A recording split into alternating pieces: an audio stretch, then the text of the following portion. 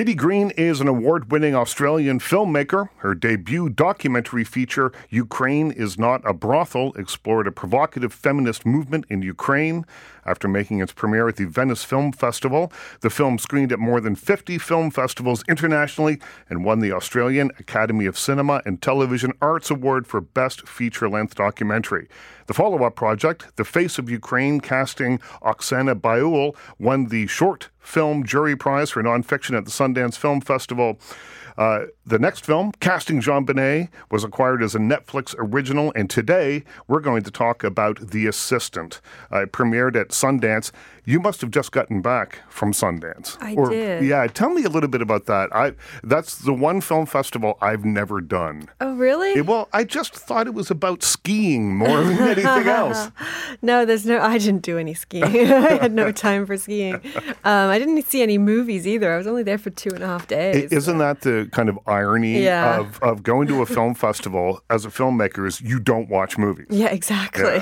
Yeah, it was a lot of press. We're trying to get the word out about the film, so a lot of talking. Well, the movie is called The Assistant, and it is a recreation in the day of the life of Jane, and she is an assistant to a Harvey Weinstein-esque character, a New York City movie mogul, and this movie surprised me in a lot of ways. I loved the film, and I will tell you why I loved the film off the top. I'll display my bias right from the beginning here. This topic is so fraught, and it is something that could easily have been played out in lurid, big, broad strokes. But instead, you've made a movie that's quiet, that's subtle. We never meet the person who is the abuser. We see and experience the day through Jane and the sometimes mundane, sometimes gross things that she has to do that she feels is just part of her everyday, day-to-day world. And then as the crushing weight of that all seems to come to a head, there was a scene where she goes to HR that I just found absolutely devastating. It's the most dialogue probably in the entire film, and it is devastating. And so you've completely subverted what I thought this movie would be to begin with. What was your original plan? I mean, I was looking at a lot of the media coverage of all of the rise of the Me Too movement, and a lot of it was centered on the predators. And you're right, these kind of sensationalist details. And I really wanted to kind of shift the conversation away from that and towards women and how to get more women into the film industry and how to I was kind of shocked. I was speaking to a lot of women who weren't being promoted above assistant level, who were being stripped of their self-confidence very early in their careers. And so, I guess that became the focus. The idea of Jane is that she wants to be a producer. Her career aspiration is to become a producer. And I guess this is how it works. You work as an assistant for another producer, or often assistants to famous movie stars go on to become producers and things. It was kind of the hierarchy of how the film business worked. I have a feeling that may change a little bit now in the next little while, but that part of it rung very true to me. I've met 1,000 Janes probably, or talked to 1,000 Janes on the phone probably over the course of time. And this film made me wonder how many of those people were bullied out of the business, how many of those people never went beyond answering phones for a mogul because they were abused or treated poorly. Yeah, there's a lot of that. I spoke to a lot of women who are no longer in the film industry because they had such bad experiences there, because they saw their male colleagues promoted really quickly and easily, and they didn't see any path forward for themselves or upward. And so it became, it was pretty devastating. And I guess after speaking to so many people, I mean, these patterns were emerging and the same stories were coming up again and again. And that's sort of where the screenplay developed from. Yeah. So tell me about this, because it was originally, from my understanding, meant to be a different film. It was meant to be more of a documentary, I think. And you spoke. No? Yeah, I mean, I make very. I guess I call them hybrid works. Like I don't really work in strict documentary ever, but I was working on something that was about. I was working on something about consent, essentially, and power structures. And so I started looking at college campuses because, I mean, those words are bandied around a lot on those places. And they have, like, I was asking them about the way their institutions talk about these issues. So I went around the U.S. Chatting to college students, and then I was at Stanford, I think, chatting to a theater troupe there that make theater about sexual assault and sexual misconduct, when my phone kind of exploded with all of the Weinstein allegations. And I knew a few friends that worked at the Weinstein Company. I reached out to them. I started chatting to them about kind of what they'd seen and what they'd witnessed. And were they open with you? Because my understanding was that as soon as you walk through that door as an employee, you're signing non-disclosure agreements. You're sort of it's built into you, beaten into you almost, that you will not speak about what you see. Yeah, not everyone was, but I mean, it's a bit of a mixed bag. But I did. I mean, a lot of the NDAs were lifted pretty quickly. I think it was a few weeks later that the NDAs were lifted. So it was, people did feel free to speak, and so yeah, a lot of conversations. I kind of expanded out beyond that. I spoke to like people from Miramax who'd worked there in like the 90s. I spoke to people in London, in Los Angeles, who worked for studios and agencies and production companies, and I was hearing the same stories again and again. Also, honestly, also beyond the film industry, I spoke to women in tech and women in engineering, and they had similar stories too. So yeah, that's where it began. It's a remarkable film, as we talked about, because you don't see the abuser in this. Tell me about making that decision, because I think that it would have been a much different film if there was a face to the voice that we hear on the telephone, or the figure behind the door that's closed for much of the film. Yeah, I don't know. I was thinking at the time, like, I think Bad Men have had enough screen time, firstly. I think I wanted to make something that centered women in the narrative. I really didn't want his voice in it at all. I felt like that's not we've read so much about what's going on behind that closed door. Like, we know at this point, I think we've sort of read enough. And I was more interested in what's happening on the other side of that door, on the machinery around a predator like that. And so that, yeah, I guess, I mean, I didn't have him in the first draft at all. There was no mention, like no dialogue, nothing. And then I kind of felt like, as I was drafting it, I felt like you needed a sense of his power over the place and everybody in it. So it slowly kind of dripped in and played. Like, there's a lot of audio. He makes a lot of phone calls to her. His body crosses the screen. It's sort of, you see him in a shadow in a window. Yeah, it's very later. Minor kind of appearances, but just enough to sort of just tell how kind of disgustingly kind of corrosive this character. Well, I also think that beyond that, you have all these, I think, really well-placed and interesting moments where we see Jane spritzing a sofa at one point, and then with gloves on, and she's wiping the sofa down. So clearly the casting couch has been in play. There's no real talk about it at that moment. It's just, I think the next scene, she's probably putting paper in the printer and doing whatever. It's just part of the everyday drudgery of a job. Mm-hmm.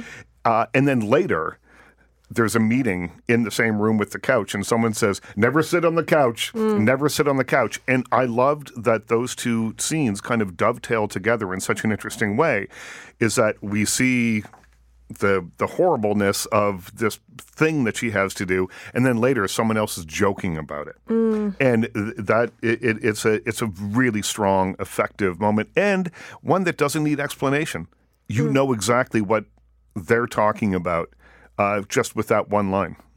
Yeah, I wanted to make sure. I mean, it's a film from the point of view of someone with the least power in an very powerful organization, and she doesn't have all of the information. She's got the dots almost, but she can't join them. So that became like dropping giving her enough clues to be concerned was important to me, but not trying to like overstate anything. And I guess the audience only has the amount of information that she has, and that's very, very little. So when she does go to HR, or when she does try and reach out to people, she's quickly kind of shot down because they don't believe she knows enough.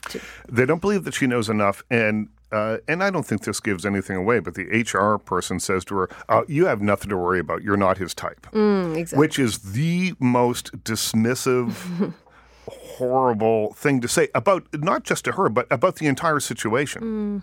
Yeah, I mean, but that line came up again and again in the coverage of all of that, all of the Me Too stuff. Yeah, so that was where that was taken from. I mean, yeah, it is something that, it's a bizarre line because almost like she should feel like okay, the fact that she won't be assaulted, but it's okay that it goes on like with others. Like it's very strange. But yeah, he's doing a lot of things in that scene. I think that scene's a good example of gaslighting. He really does make her doubt her own kind of opinions and get confused about what she saw.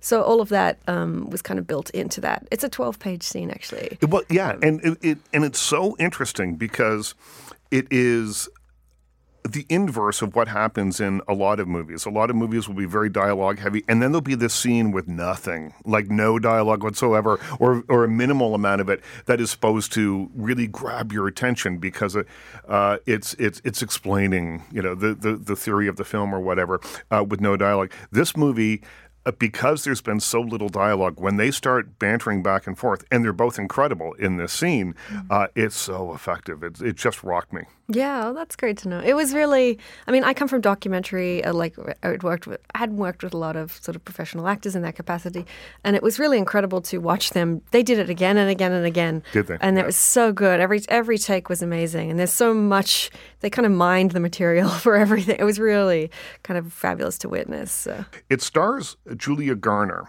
She plays Ruth on Ozark, and that character is loud and brash, fearless, is someone who I think is not the complete opposite, but in many ways, because I don't think that Jane in your film is filled with fear. She goes to HR. She doesn't know what to expect, but she still does it. But they're much different characters. What was it about Julia Garner that you said, she's perfect for Jane? Yeah, it's interesting. I mean, when we were casting, firstly, we had a script that had very little dialogue, and it was mostly a woman going about her day at the photocopier, making coffee, and I needed someone who had kind of a striking look. I was saying to the casting agent, I remembered, I want someone infinitely watchable. Right. And, Julia's name came up, and I'd seen her in The Americans. I hadn't seen Ozark. The Americans, but she was right, yeah. very good in The Americans. She immediately, she has such presence, and I thought, oof, she'd be great. So we sent her the script. Her and I had a coffee. She understood the project really right away, and we clicked, and it just worked. And she's just, I don't know, she's marvelous. I had such a good time working with her. She is really compelling to watch on screen, even when she's apparently doing nothing. Yeah, exactly. She's really something. But I found it kind of heartbreaking, some of the scenes, and again, this doesn't give anything away. I'll talk around it a little bit, but where she is having to apologize for these apparent slights that she's made against her boss. And the look on her face of resignation, of a little bit of humiliation, a little bit of whatever it is as she's typing these emails is really, really devastating. Yeah. Yeah, I mean, it was a lot of those, to be honest, the phone calls with the boss were going to be shot in wide shots, which is why we didn't have a voice for them or didn't script them. But once you get Julia on the set and her face is so expressive that you just want to be really up close with that camera. And you really can see kind of the wheels turning and every kind of thought you can kind of see across her face. It's pretty incredible. Well, you see the power struggle. I mean, definitely. I think that what the film said to me in those moments was that I was watching this young woman sitting here going, this is my big break. This, by the way, is not dialogue from the film. This is what I imagine she's thinking. Yeah. This is my big break. I'm in the business. I've been here for 6 months. I'm seeing scripts. We see her collating scripts and things and sneaking a peek at them. I'm seeing scripts. I'm meeting people. This could be good for my career. But, and there's always that but that goes at the end of that sentence. And I thought that was what those scenes so beautifully portrayed. The power structure of how this completely unreasonable man is lording over her. And then he says it to her at one point, I'm tough on you because I think you're really good. And it's just a horrible moment. Yeah. Yeah, it's pretty devastating. I don't know. She's just... I could go on about how brilliant she is forever. Because I come from documentary, I've never collaborated with an actor like that. And that was really interesting to have. The two of us kind of had to... We had a lot of time in rehearsals to kind of figure out who the character was. And the script was very bare in terms of who she was and what her intentions were and what she was going through. So we really did sit down for a long time and kind of figure out beat by beat where she was emotionally. And we spoke to a lot of assistants and we kind of did a lot of research ourselves. And that was really great because you end up kind of sharing the character in a way. She's the body and physical presence, but I'm shooting her point of view as the director. So we kind of, we shared Jane in a way, strange way. It was a really spiritual connection. It was bizarre. This is the first film that I can think of. I mean, there's Bombshell and I guess The Loudest Voice, but that approaches the hashtag #MeToo era in a way that feels different and really put me in the place of the person who is on the firing line of the abuse. And there's different kinds of abuse, which I think the film makes perfectly clear here. It's not just all sexual abuse, although that is a part of this story, but in a different avenue, and that I don't think we want to give too much away there. But there are different kinds of abuse that this film portrays, all of which, or I don't know, you tell me, all of which came out from interviews with people that you did. Were there moments that you were just horrified by what people were telling you? Oh, yeah, definitely. I mean, I spoke to people who had, like, physically abusive, like, were things thrown at them and all these kind of crazy stories. But I wasn't really, I mean, when you're interviewing people who work for powerful people, there's kind of really insane helicopters and briefcases full of money. And I was never that interested in that stuff. I was more interested in the ordinary than the extraordinary, like the things that could be transferable to any workplace that all women could relate to and identify with. So that became the goal. But what was shocking to me was just how repetitive it was and how many women felt. Like, I was very interested in, like, gender division of labor. So the idea that, like, a woman has to get the coffee and has to make the lunches and the boys can sort of sit in on a meeting. Well, the guys always seem to have those headset telephones on. Yeah. And whenever you see them, and they're engaged in doing something while she's handing out the sandwiches. Yeah, exactly. And I wanted a chicken sandwich. This is turkey. Yeah. And then there's that awkward moment where she has to figure out what to do in that situation. And it's really I was really taken by how little on the surface appears to be happening, and yet how deep it is. It is funny how emotional it can be for people, considering there is not much going on. But I think we can all identify with these. I guess you call them microaggressions. They're not the bigger thing. They're the tiny things that really undercut somebody's confidence. We kind of refer to it as like death by 1,000 cuts, like all these tiny little moments that can really affect somebody and shake them. And so, things like the chicken, like being yelled at about the chicken sandwich is like such a simple thing, but it really does rattle someone. And then he says, "Oh, it's okay," in a way that means that it's really not okay. Yeah, exactly. And I do think, something like #MeToo is such a giant subject that you kind of need a doorway to walk through to really, I think, feel the weight of it. You need an accessibility point, and I think this film provides that in the character of Jane. You shot this movie in 18 days. Yeah. So are you just at that point going by gut reaction, like your instincts at all times? I mean, little. It's like you don't get a lot of coverage, basically. And we were fortunate. I mean, we had mostly coverage, for people that don't know, is just that you don't shoot that much. Yeah, you don't have like a wide shot and a close up and a close up. You generally just have the one shot. Yeah. No, but we got a lot out of that 18 days. But it's also I'd say it's like mostly one location. So we shot most of the film in an office building in Manhattan that we found. So that meant we didn't have to move around a lot, which did save us time. Like, a lot of film crews often move from place to place. Yeah. And it takes forever to set up. Exactly, yeah. So we gained time that way. And then it was just trying to make it work and within the constraints. And we're a low budget film, and we kind of, we somehow pulled it off. And were there challenges? I mean, there must have been some along the way. Oh, plenty. I mean, every film has challenges. I mean, to be honest, we had a really great crew, and it was headed up by women. We had a lot of women on the crew, and that was it was a really supportive environment. And I felt like it was kind of a loving place to work. Like, really considering the subject matter, we tried to really create like a very safe space and like warm space to come to every day. So it was a joy to show up in the morning. And did you make films in Australia? I did. I went to film school. You went to film school in Australia. Is the business different there? I mean, yeah. To be honest, I always feel like Australia and smaller. Canada are very Yeah, similar. well, the business is smaller. Yeah, exactly. There's fewer players, all that. There's stuff. government grants Yep, and things yep. Oh, there, yeah. so that makes it easier, I guess, for somebody to get started. But yeah, I went to fiction film school, but then fell into documentary because that was the easiest place for me to find work. Right. So it was I worked at the ABC, our Australian BBC, and sort of did my time as an assistant there. Yep. So Any stories?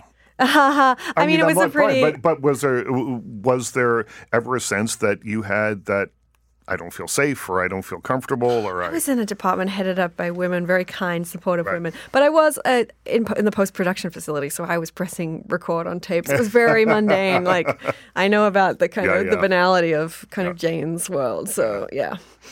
And you fell into documentary filmmaking because you get jobs there. I Yeah. mean, this is the way of our life lived in the arts, right? Exactly. I mean, that's the easiest way. But also, like, who's going to employ a 21-year-old woman to direct features? So you do kind of make your way up, however you can find that path. And that for me, I just started making docs there. And then I have family in Ukraine, so I moved to Ukraine and made documentaries in Ukraine for a couple of years, which was probably the best of times, worst of times. Yeah. What was that like? Tell me a little bit about that. It was amazing. It was pre the conflict, and then I actually went back after the conflict to make a short because I felt like I had to address something that went on there.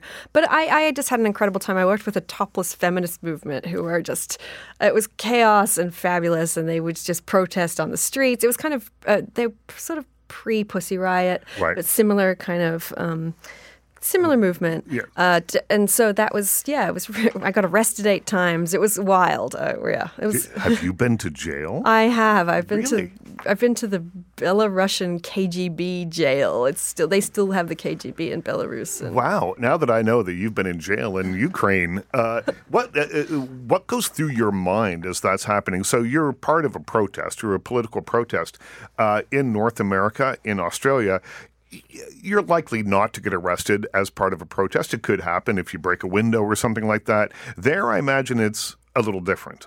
Yeah, I got arrested a few times, but it was a bit of a joke in Ukraine. It was only when I went to Belarus where they have a stronger kind of, the freedom of press is much more kind of controlled. So I was arrested for shooting a protest in Belarus. Oh. And then put in what do you call it? A blacked out van and transported to a cell. And I went missing for 24 hours essentially. And the kind of Australian papers went crazy. What goes through your mind as that's happening? Oh, it's terrifying. It's terrifying. It's a great party story now, Yeah. but then at the time it was, oh God, I thought I was going to die, really. I was like, But it's also very boring because you're stuck in a room without your phone, without anything.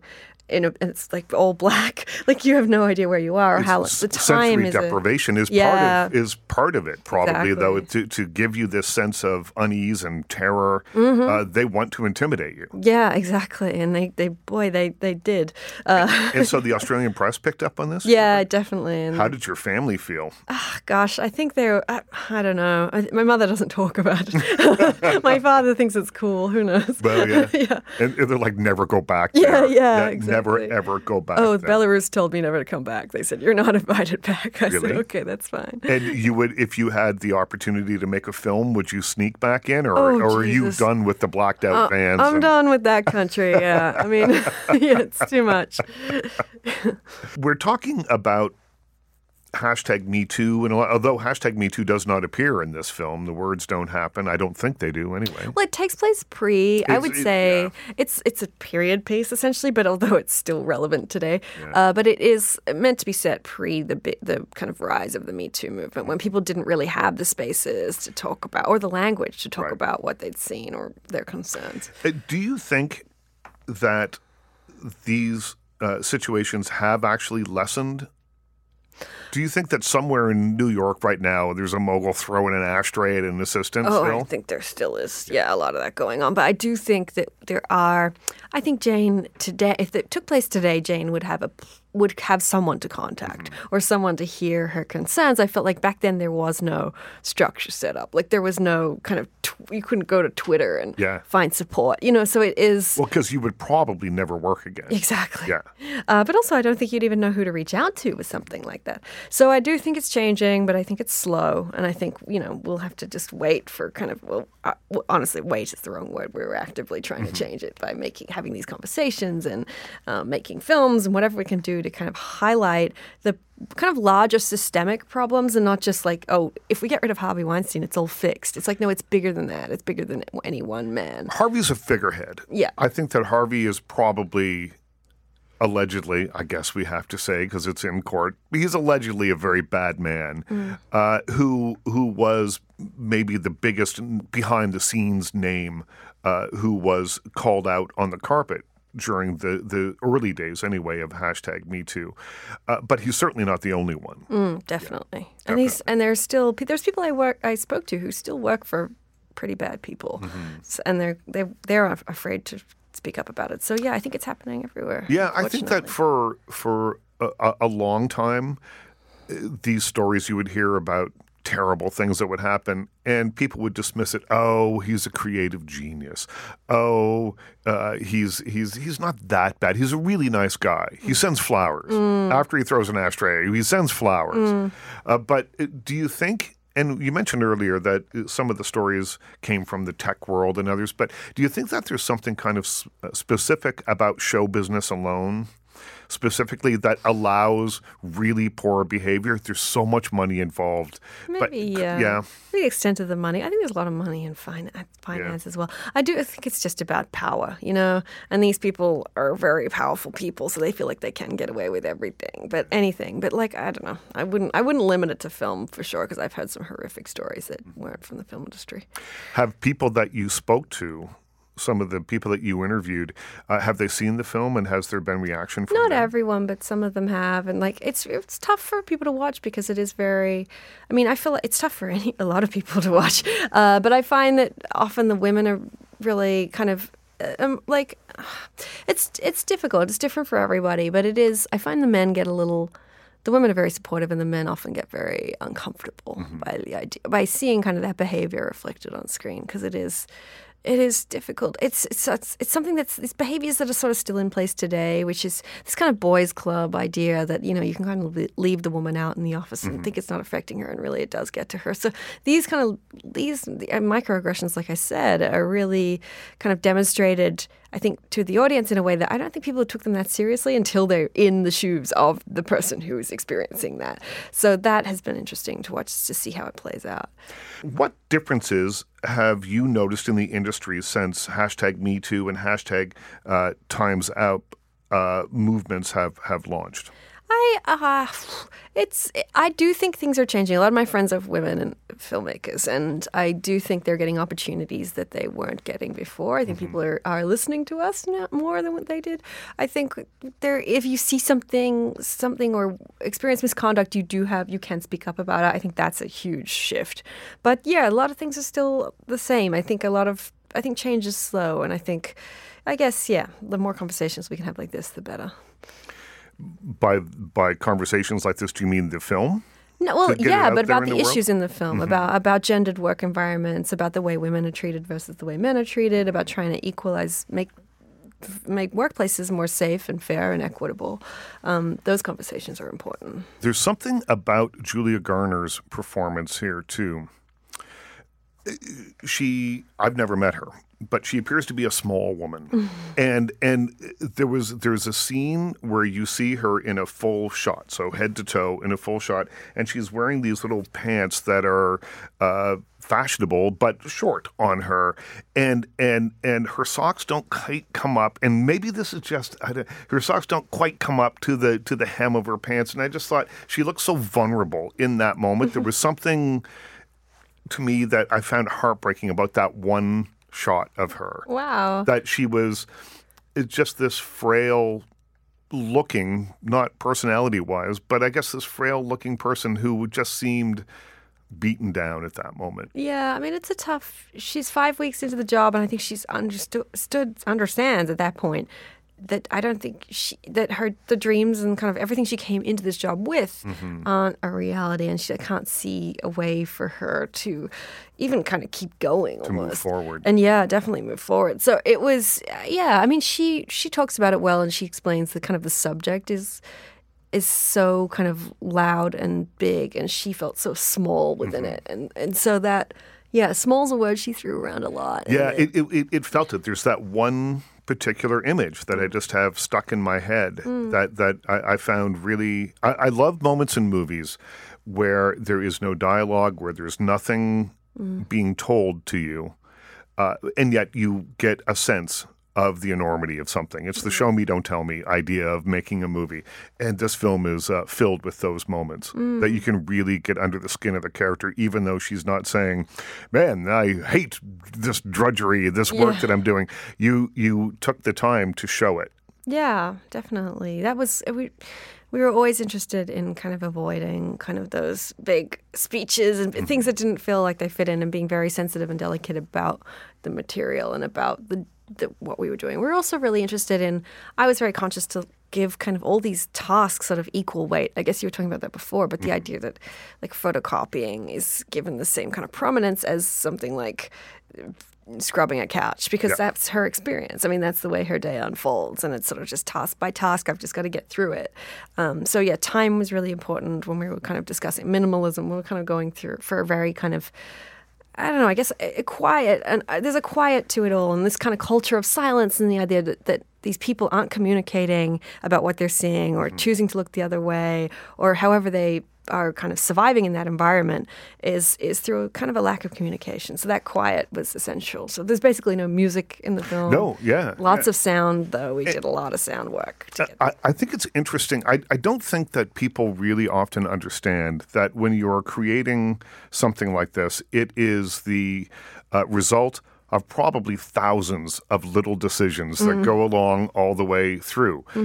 When did you, for instance, make the decision not to have music or to have very little music? I never wanted it. It's a film about work, and it's a film that's I wanted it to be an authentic experience of being of somebody in that position. Right. So immediately, I mean, we got Leslie Schatz, who's this incredible sound designer. He did all of Gus Van Sant films, like Elephant, really beautiful sound design. So we were looking at really creating this world of like fluorescent lights, like the hums and buzzes of the printer and the kind of everything in an office that feels kind of oppressive. Well, there's a scene where she goes off and turns off the lights. At the end, and the sound design on that is incredible. Because we've all heard this before, but for some reason that has so much impact. Oh, yeah. Because that kind of the claustrophobia, moment, And just you can build a lot of tension with sound, and there's a lot of things you can do. It's sort of musical in itself, like the way the hums kind of have kind of a musical quality that lends it sort of this kind of eerie vibe. So that was what we spent a lot of time creating.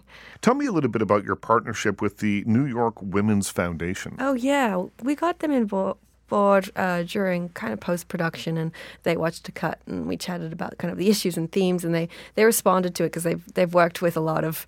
They basically support a lot of women-led organizations, including Tarana Burke's Me Too, and a bunch of kind of before its rise to fame. So we wanted someone to share. We wanted a profit share to go to women who were actively trying to change things. And so 10% of the profits goes to the New York Women's Foundation, and they're doing incredible things to make our workplaces safer. So that's been really an exciting partnership. And what kind of work do they do? In terms of making the workplace safer, is there something tangible that we can do? They have? Oh, they support a number of different organizations that all work towards those same goals. But it is like specifically most prominently looking at women of color, and like trying to increase sort of, I guess, like increase wages, equality, trying to safety, combat sexual harassment and such. Yeah, so definitely there's kind of an umbrella for a lot of different organizations. It's tough to go into the details. There's a lot going on. And now that the film has premiered at Sundance, how do you feel? The film is out in the world. It's been well received. Yeah. It is a conversation starter on lots of ways. How does it feel now that it's done? I mean, how long did you work on this? Is this something that was years in the making? I mean, not that long, a couple of years, not really long. Which in film years isn't that long. Isn't that long, exactly. But it is, it's such a delicate subject that you can never really like celebrate. You know, it's something that we're always just conscious of trying to make sure our message is the correct one, that we're being kind of conscious of everyone who is involved in things like this, and trying to be, I don't know, I guess, I've still got a lot to go, actually. Like, there's a lot of press, there's a lot of talks that we have to give, there's a lot of kind of just a lot more conversations that need to be had. So yeah, we're So it still in the doesn't middle feel thick of done it. yet? No, it doesn't feel done yet. No. Are you someone like with the Jean Benet film or with the documentaries about Ukraine, when they are done and truly done for you, when you're done talking about them, and are they compartmentalized, put away, and you'll revisit on their 20th anniversary and you'll do that's a Kitty Green retrospective? Yeah, I don't know. I often just think of people who are creative, who are making art and getting out there. The most exciting thing is the next thing. Yeah. And so you don't really look back and think about the other stuff too much. Well, the next thing's kind of what keeps you going because you always Yeah. think, well, I can, and the next one I can do X or Y or change things up. Right. So there is a bit of that. But yeah, I don't know. You put them away a little bit, to be honest. If you ask me a bit about some of those films, I probably can't remember everything I used to like, all the reasons for being of, like I just. I'll tell you, I've written a bunch of books and people ask me about the first, half dozen of them. I'm like, ugh, Yeah, exactly. 20 years ago. I don't remember. Yeah. I have no idea. Yeah, I should go back and Jean Benet's on Netflix. I can watch it anytime. Yeah. Watch it on the plane. Yeah. Something like that. Let's talk about some of your contemporaries, some people, female directors that are making films right now that you admire and that people should check out. Huh. Interesting. And that are films that are out right now? Or that you could watch on Netflix, or just films that you admire that were made by women. Well, I was, because I'm Australian, I was fortunate enough to work for, or almost be an assistant to Jane Campion for a while. Wow. So I had a bizarre job where I basically kind of bought her ice cream and hung out with her. It was amazing.